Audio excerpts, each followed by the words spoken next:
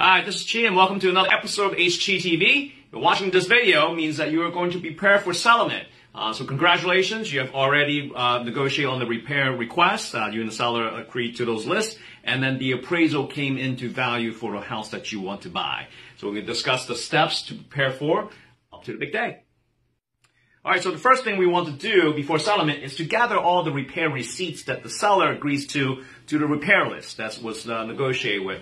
So anything that's with licensing, like plumbing that needs to be repaired, HVAC, roof, electrical, anything of those professions that's agreed upon, the seller or listing agent should be forwarding those receipts to us so that you have a copy of it, you have a record of it, and for you to have proof that it's done correctly. Because if for some reason something is still leaking after settlement, you can always go back to that same plumber who did the work for them to come back out. All right, so we want to gather all the repair receipts.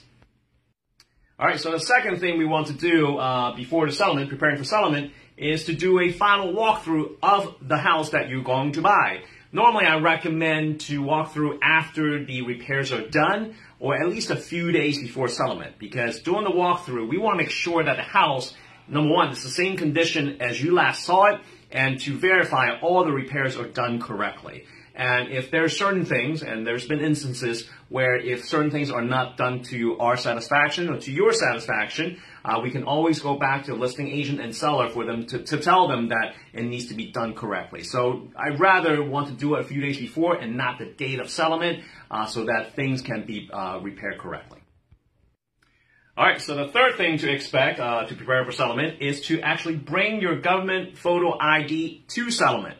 Driver's license, passport, social security card, anything to prove that you are the person legally to buy the house that you're going to buy. Because the title settlement attorney or settlement agent needs to notarize your signature to prove that you are who you are, signing the very important documents like the deed and everything else. So bring your full ID and you'll buy a house.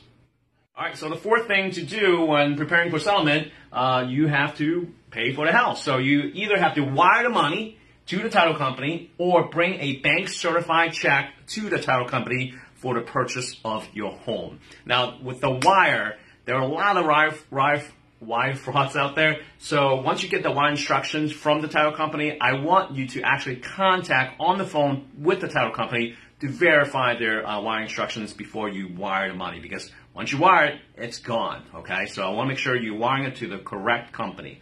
Or if you don't feel comfortable with that, you can bring a bank certified check. It cannot be a personal check. It has to be a bank certified check, because that's the next best way, besides cash, that after settlement, the title company can fund the loans to everyone, to pay off the seller's mortgage, the realtor's commissions, and closing costs overall to everyone. All right, so make sure once again to know the amount that you need to wire the money and the amount to bring a bank certified check. All right, so thank you so much for watching this video. If you have any questions about the whole buying process, you can contact me directly. Thank you for watching, and we'll see you next time.